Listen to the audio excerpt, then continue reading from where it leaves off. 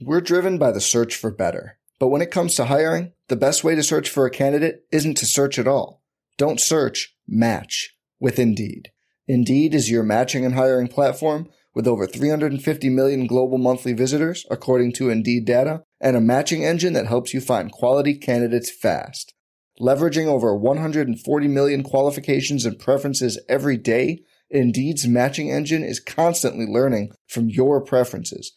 Join more than 3.5 million businesses worldwide that use Indeed to hire great talent fast. And listeners of this show will get a $75 sponsored job credit to get your jobs more visibility at Indeed.com/Blue Wire. Just go to Indeed.com/Blue Wire right now and support our show by saying you heard about Indeed on this podcast. Indeed.com/Blue Wire. Terms and conditions apply. Need to hire? You need Indeed. Support for this podcast comes from Frito-Lay and the 2023 Snack Bracket Championship. The Frito-Lay Snack-A Challenge is underway, and fans are voting on their favorite snacks to crown champion. We're talking about prime-time matchups between the best 64 snacks in the land. Will Ruffles Ridges reign supreme? Can Doritos defend their dynasty? Or will Smart Food use their smarts for a surprise upset? Only you can decide. Get in on all the action for a chance to win up to $1,000 or a year's worth of snacks. Let your snacks be heard. Just go to fritolaysnacket.sbnation.com to vote and enter for a chance to win. No purchase necessary. Sweepstakes ends April 3rd, 2023. Void where prohibited. Year's worth of snacks awarded in the form of 52 coupons, each good for one bag of chips. See official rules at fritolaysnacket.sbnation.com.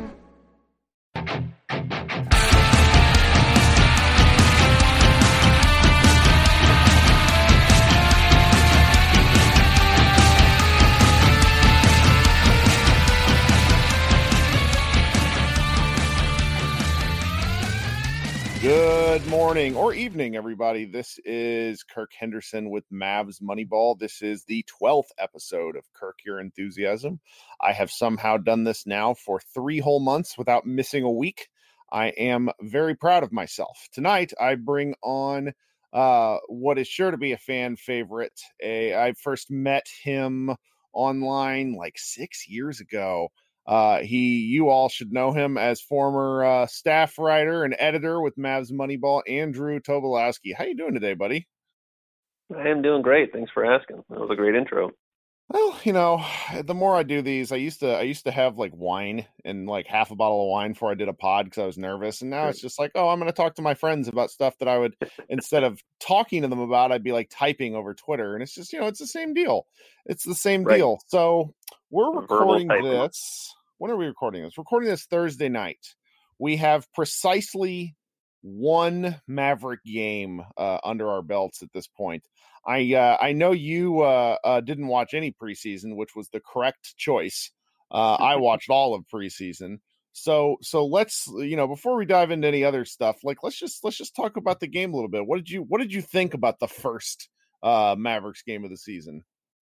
There's a lot to like there. Nobody thinks the Mavs are necessarily going to be great this season, but beating anybody means you're better than they are for that night, at least.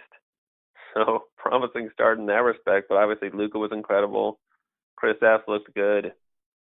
Some concerns whether any other person on the team is capable of scoring. But, as a longtime Mavs fan, was they win by 8 or something like that, which is like something they've done. Usually they win by 4 when they do win. So even that was nice. It was, and I'm going to throw a stat at you that I think you're gonna laugh at and yet wholly believe.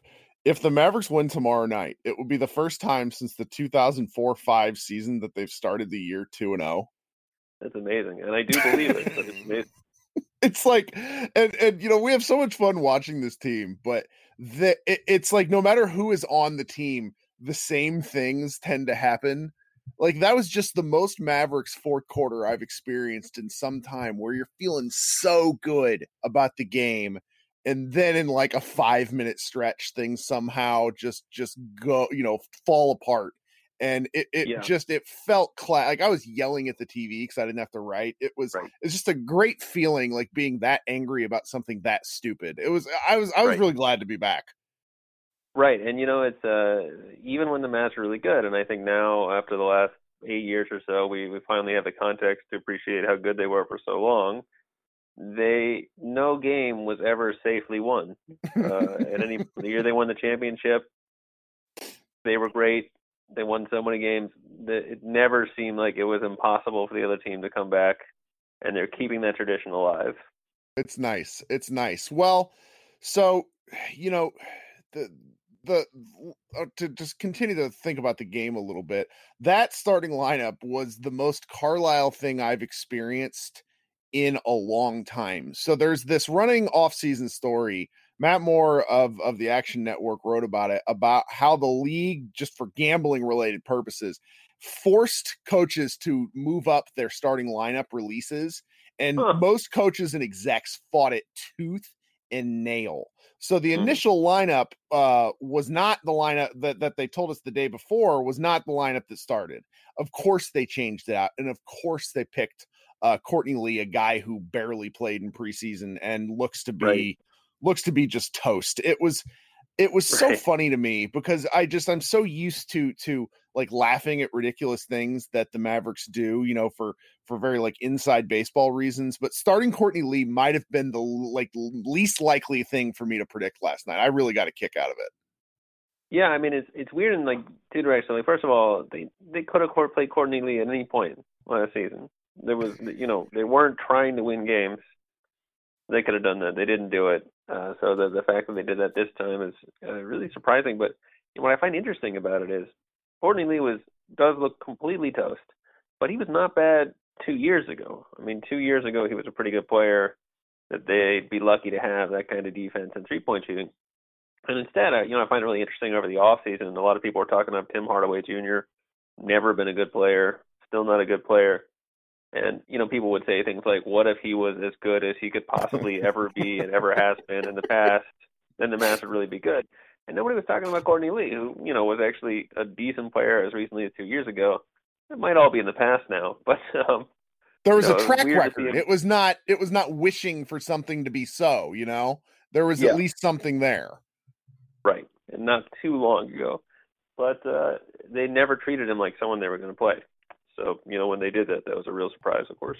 Well, so, understanding it's only been a single game. I watched all the preseason and actually kind of have a take on just about everybody on the roster. Giving limited minutes, was there anybody, past, Luka and Porzingis that you were particularly, pleased with? And then was there anybody who, you're already done with after like 20 minutes of game action? Right. So there's been a lot of noise about how good Brunson might be this year. Didn't necessarily see that last game, but I wouldn't be surprised. The Mavs, they've been horrible drafters forever, but if they're going to be horrible drafters, you could always do worse than picking the best player on a college team that did very well and hoping for the best. So, Brunson really knows how to play.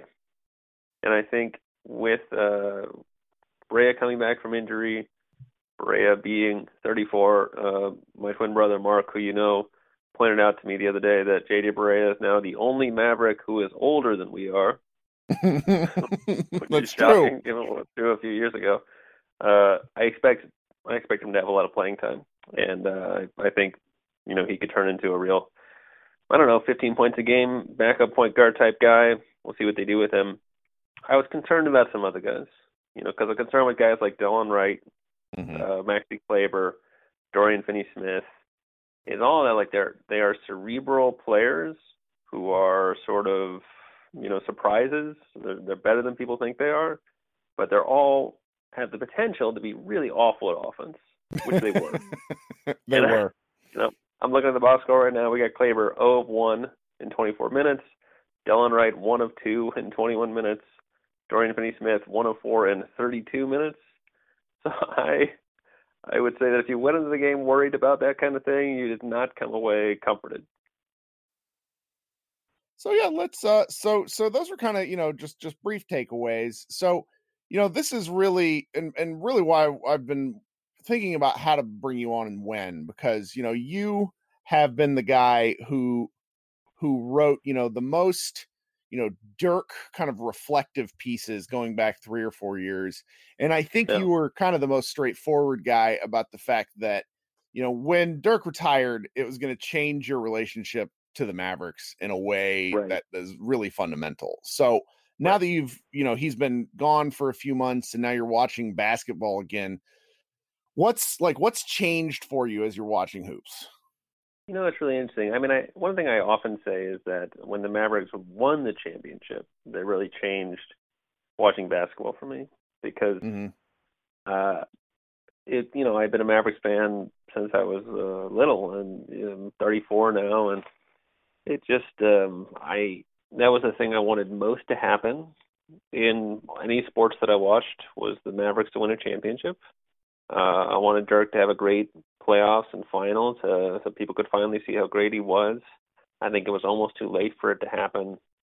To have it happen after 2006, where I felt like they should have won, they should have beat the Heat, and they ended up beating this like mutant, triple-headed monster Heat team in this kind of rematch 5 years later. And just knowing that no sports event could possibly make me that happy for the rest of my life, I stopped caring about sports as much after that. But I wanted to watch Dirk, and I wanted to see what he could do for the rest of the time that we had him. And it turned out to be a long time. It really did. Yeah. So in a way, it was like, this was the only way that I could really get back into basketball was that, because I kept watching, but, that was the thing that I was watching for. Now I can sort of look around the league and, right now I got Bucks and the Rockets on the TV, and they got, Middleton and Giannis and Harden and Westbrook, and there's a lot of great stuff happening in the league. I just saw Wes Matthews, who hilariously is making like $2.7 million this year after the Mavs gave him, like $16 million a year for no reason. So, yeah, I think, it's sad, but it lets me see the other storylines that other people have been paying attention to for the last few years while I've really been just trying to get as much out of Dirk's career as I could. Yeah. I kind of threw myself into the rebuild mode just because I started to really like draft analysis. And so when I stumbled, and I really did, it was like stumbling across Luka Doncic, like 3+ years ago, which is nothing compared to a lot of the draft nicks out there. It was just really exciting to be rooting for, something absolutely preposterous. And then that it actually happened. And then that he ended up being way better than even I could have assumed, really kind of papered over a little bit of the Dirk, retirement tour. Cause I wasn't ready to process it. And I still don't know if I really am. I miss watching him play, but he had given up so much of himself, and really, it's so strange to me that the ankles, which, we thought were going to end his career prematurely, ended up being, the reason he had to step away for real. But I miss him, but the way that the Mavericks have absolutely lucked into, fast forwarding their rebuild has made this at least very, something to look forward to, because they're watchable, and we really only had 1 year of truly unwatchable basketball. I think, you started covering, when did you start writing with Mavs Moneyball? That's a good question. Was it after championship or before? I think it was right after the championship. Okay, so the really frustrating Lamar Odom year. Yeah, I think I had this really awful job with one of these like pay-per-click sites that kept being low, and they actually they fired me and they didn't tell me about it during the 2011 finals. It was one of these sites, I don't remember the name of it, but it was like they wanted local people. Mm-hmm. So they found out that I had moved from Dallas in 2000. I was living somewhere else at the time, and so they hired someone else without telling me about it. Let me keep writing through the finals as their Mavs writer, but they'd stopped directing traffic to my page, and then they told me after the season that they had sort of fired me weeks ago and didn't tell me about it, and so I was looking around for another job, and Mavs Moneyball had a kind of contest for new writers that I found my way in there. So that tracks, because I think I joined in 2013 when I got directed to Lisa, and she was just, sure, why not? You can write. And it's just we wrote, it's so funny. We never covered the team directly during any of their glory years. You arguably wrote the most words, you and Ian wrote the most words during some of the worst Mavericks seasons. And that, looking back on it is it's a little sad, but the writing, which is still on our site, by the way, the writing is amazing. The kind of debates and things we used to get into were so funny. And now that the team has, I'm sure they say they did this on purpose, but they essentially have failed upwards to landing, a pair of generational players. And I'm wondering, for you were, how long does it take to pursue your doctoral degree? Because for anybody who doesn't know, Andy is now a professor at is it William and Mary, right? Yeah, that's correct. Yeah, where you teach all sorts of stuff. And so you were pursuing this degree while also writing an unbelievable amount of basketball. Do I basically have that right? That's right. Yeah. So it takes 6 years, and I was there from 2009 to 2015. But I mean, it takes between 5 and 9 years, but it took me 6 years. And yeah, it was, you get your PhD, you spend a lot of time alone. You have a lot of time with your thoughts and a lot of time with sort of more complicated writing.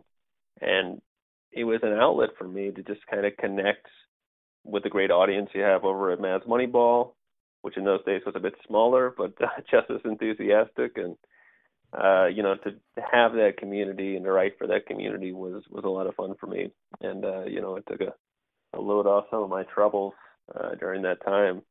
But, I wrote lots and lots of stuff in those days. So does that, just because I'm a little curious, because I don't, you and I at one point in time, like literally talked every day for like 2.5 years. But I don't think I ever asked you this. Does the basketball writing, did that help you as you were also, doing the, pursuing your doctoral degree? Because did it, part of why I do it, I do it because it's like, oh, this is a different part of my brain and it's not database stuff. I mean, but I'm not a very good technical writer. Like, you're a very good writer, like, and this. It's part of your charm.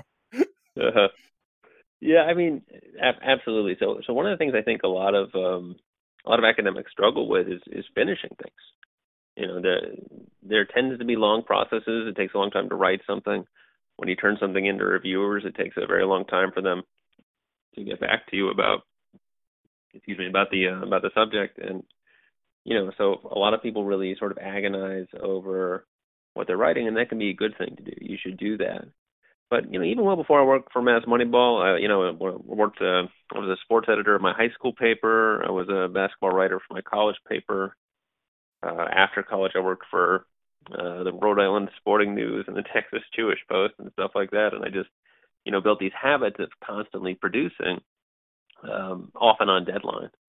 And I think that is a tremendous advantage for an academic to have, since most people without that training are habituated to just really, really agonizing over everything they write before people see it.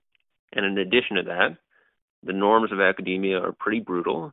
You can get these reviews from reviewers that are just awful, and you can get reviews for your, books sometimes and things like that. Hopefully that doesn't happen, but it does sometimes happen. And, producing constantly, but also the common threads. Not everybody likes any of us when we're writing for Mavs Moneyball or anything else. They'll say Isn't some that stuff. The truth? God bless our fans. Absolutely. So the combination of the practice of constantly writing, which I still do in my 3 or 4 years as a professor now, 4 years I think. I have a book out. I have 5 or 6 scholarly articles out. But also weather and criticisms are things that, sports writing has really helped with. The styles of writing are not the same, but those two things are big deals. Do you still, and I haven't had a chance to read it yesterday. I saw that you put something out with the shocker. I'm gonna have to That's link to great. that in the post. Do you still get much of an itch to sports write? Because by the time that you were wrapping up with us, there was a lot of things going on at once, and it we all kind of agreed that it was becoming more of a burden than it was fun. Do you Right. still get kind of the itch to write? And if so, are you still making the time to sports write, or is it just, are you just kind of taking a little bit of a sabbatical? Because it sounds like this would be something that would be long-term kind of hard for you to give up, even if it's just because you still get these threads of thought that you want to, expound on. I have some. Yeah, no, I really haven't done it. I sort of always intended to retire with Dirk. So to me, that last piece that I wrote for Mavs Moneyball, that was kind of my last piece of sports writing. And every now and then someone will ask me to do something, and that's what happened with that shocker piece. That's different, though. It's being able to churn out something churn's not the right word, but given a prompt is sometimes like that's often when I do better because I'm just kind of constantly dumber now that I parent a child and lose sleep. So like prompt writing is a little bit easier for me. So that's interesting though. So the kind of the impulse has not yet and may not come back just because the relationship is with the sport is different. So that's right. Actually pretty interesting. Yeah, and for me, I'm married now. We don't have kids, but we do live in two different places right now. She lives in North Carolina. I live in Virginia, and I'm teaching and I'm writing. And it's not precisely that I have less time, although that is true. But it's like I'm trying to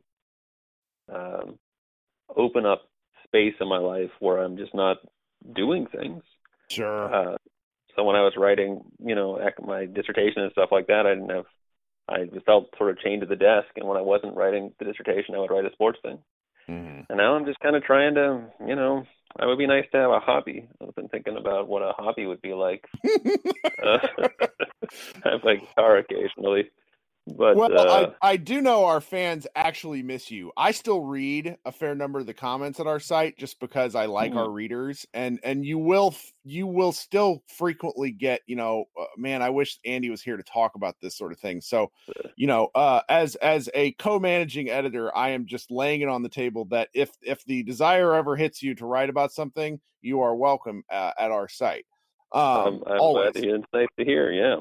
So before we get out of here, though, I do want to pick your brain about what, you're a pretty avid consumer of basketball. Even when you're like, oh, I'm not really watching that much. You told me that you're it's on in the background right now. What is interesting to you about the league right now to where you're, willing to kind of use your free time watching the game?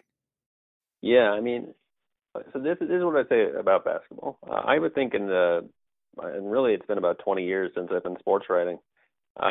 Sports writing has gotten a lot better. It's gotten a lot more sophisticated. We used to just kind of crack jokes and we didn't really have any special insight. But now you got these people working at these blogs who have these incredible statistical takes and things like that. Yeah. And that, as someone with a different and very time-consuming job, I was never good at math anyway, but I'm never going to be that person. But I was always sort of interested in sports for the same reason I'm interested in my academic work. I'm interested in paradigms. I'm interested in models. I'm interested in how things work. And so there's a lot of unsolved questions in the NBA that interest me. Really? Okay. People they sort of deny it, I think. Popular Twitter follows in sports, they sort of deny that anything has changed. But I think it's pretty undeniable that team building doesn't work the way that it used to. Because these days, the best players only want to go to teams that already are about to win a championship, or they want to go join one other person on a team that's not very good to make that team a championship team. Mm-hmm. I'm watching these Bucks. Giannis said the other day, if the Bucks underperform this year, it's going to be harder for the Bucks to keep him. And that's I'm not saying it's a bad attitude, but it's a new attitude where even the young guys think, if we're not about to compete to a championship, we're not competing for a championship. I got to go somewhere where we will. And I'm interested in how well that's going to work. And I'm interested in all these tanking projects and how they're going to work. I don't have a moral opinion about tanking. I always felt like, it might not work as well as people think because you got to start out so low that you might not be able to build up into a championship team before guys get too expensive, guys get antsy, and things break down. Mm-hmm. And right now we're in the middle of all that. So it's like I see LeBron and Anthony Davis have teamed up over on the Lakers. But the Lakers suck. I mean, every other player in that team is awful, as near as I can tell, except Danny Green, maybe. Mm-hmm. And that happens a lot when the superstars team up because of the salaries. And then, on the other hand, you have the Mavericks, who have done an amazing job. They did a pretty poor job for 10 years, but they did an amazing job getting these two young superstars. Nobody else has two guys with that kind of potential, that young, locked down for that long. But are they going to be able to build a team around them? In a league where really good players tend to try to go to where the great players already are.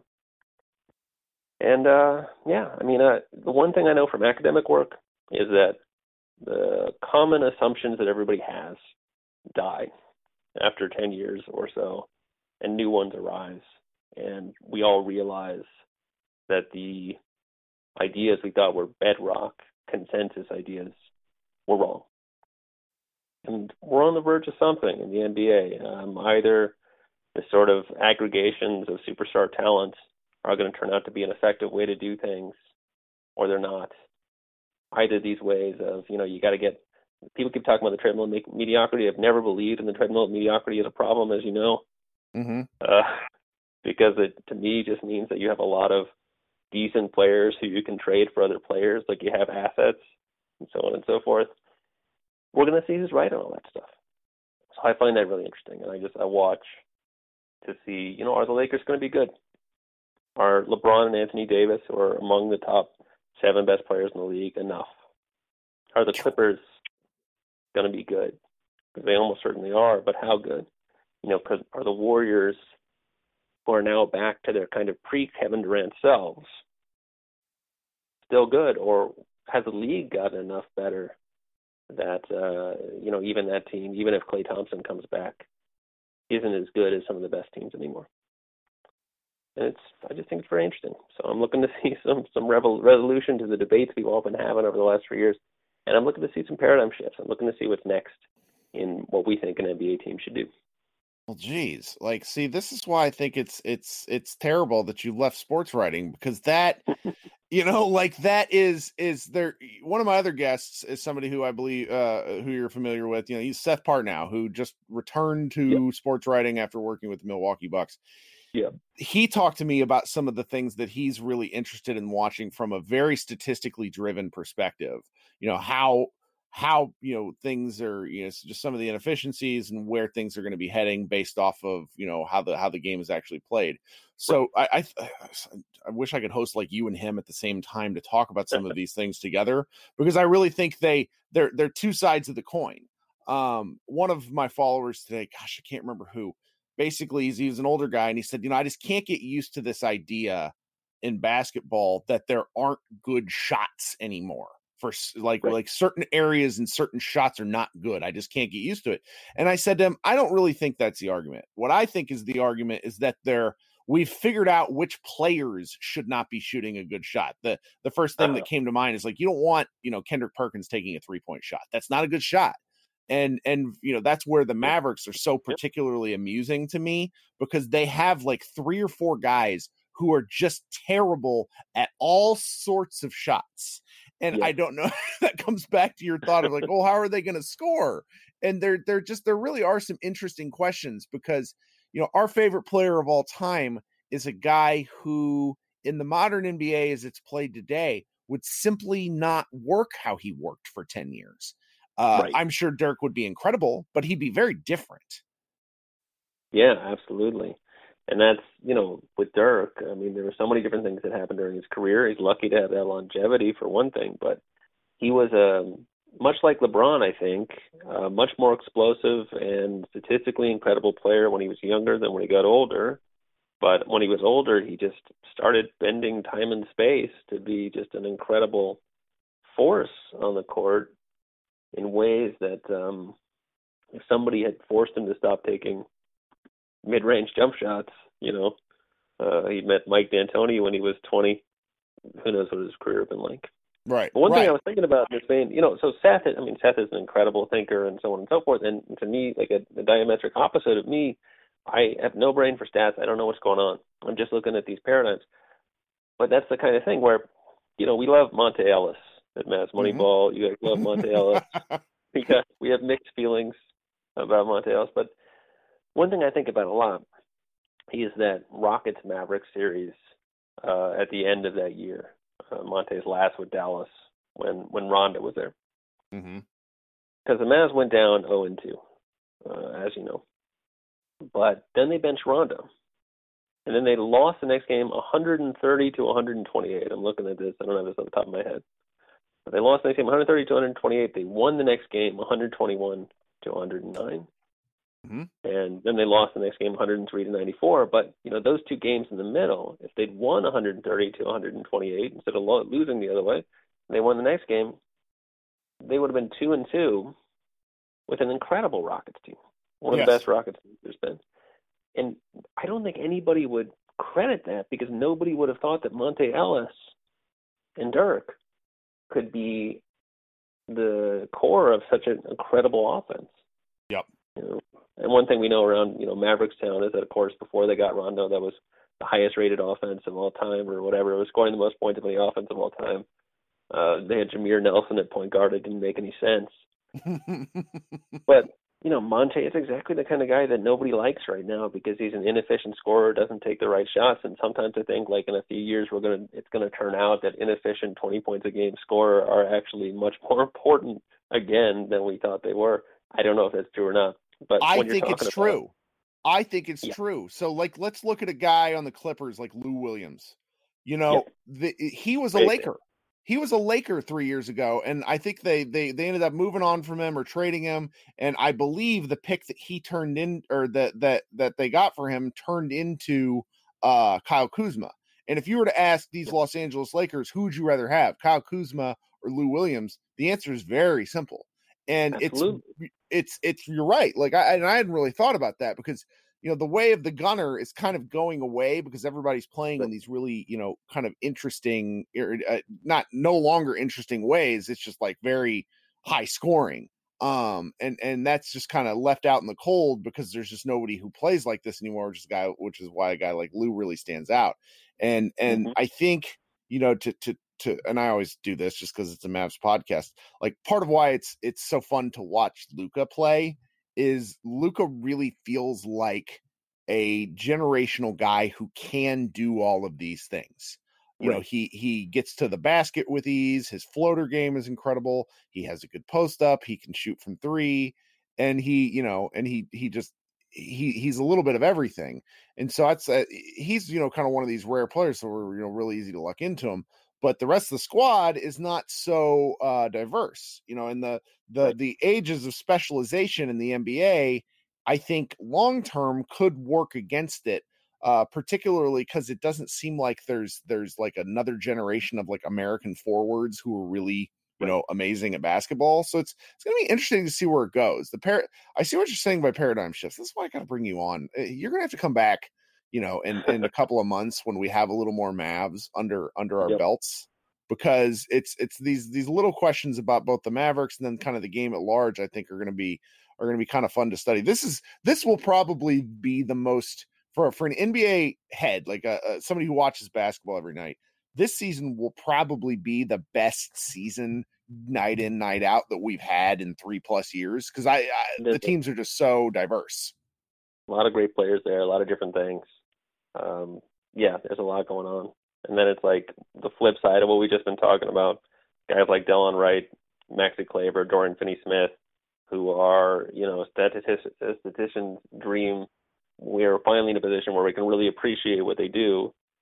And I wonder if the Mavs might be better off with some guy who can just score 20 off the bench inefficiently from time to time. Yeah, it's going to be a question worth asking. Well, I do. I'm absolutely going to have you back on, and maybe we can do one of these a little more. We'll do one of these that's a little less structured, because I do these post-game podcasts, and it's so funny. You know, Josh is like the only one who wants to do them with me. Everybody else is like usually too tired, but like something about talking about the games is really cathartic, like we used to have with our old email chains. So, Yep. You know, anytime you have a thought that you would like to get out that is not, you know, something you feel like writing about, let me know, and you are absolutely welcome on this podcast at any point. That sounds great. Well, thanks for having me on. It was a pleasure talking to you. And, you know, I meant to say the whole podcast, but as everyone knows, you were the guy who really willed Luka Doncic to the Mavericks with your tweeting over the course of the offseason. And obviously that's why we're on a bold new era of Mavericks basketball.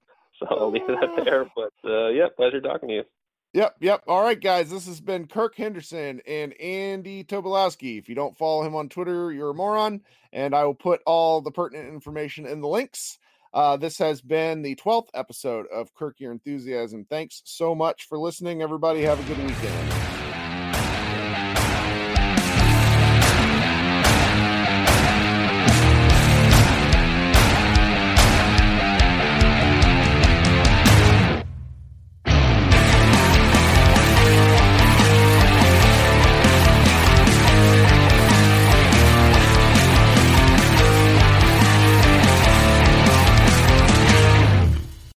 Today's episode is brought to you by Cars.com. With over 2 million vehicles and 50,000 more added every day, Cars.com will match you with the perfect car for you, your budget, your life, your style. And if you're ready to say goodbye to your current car, Cars.com will get you an instant offer to cash it in. Just start by entering your license plate and get matched with a local dealer who will write you the check. So whether you're looking to buy or sell, just go to Cars.com. It's magical. I'm Mark Chapman. Welcome to the Planet Premier League podcast. Each week, Cesc Fabregas, Nader Manua and myself talk all things Premier League. As a player, you don't have time to talk. No. You don't have time to make a plan. You just need to deal with wave after wave after wave. We watched Coach Carter, and he said, afterwards, the game's just about doing this for your teammates. And I remember looking around halfway through the film, and half the squad was asleep. Planet Premier League. Listen wherever you get your podcasts.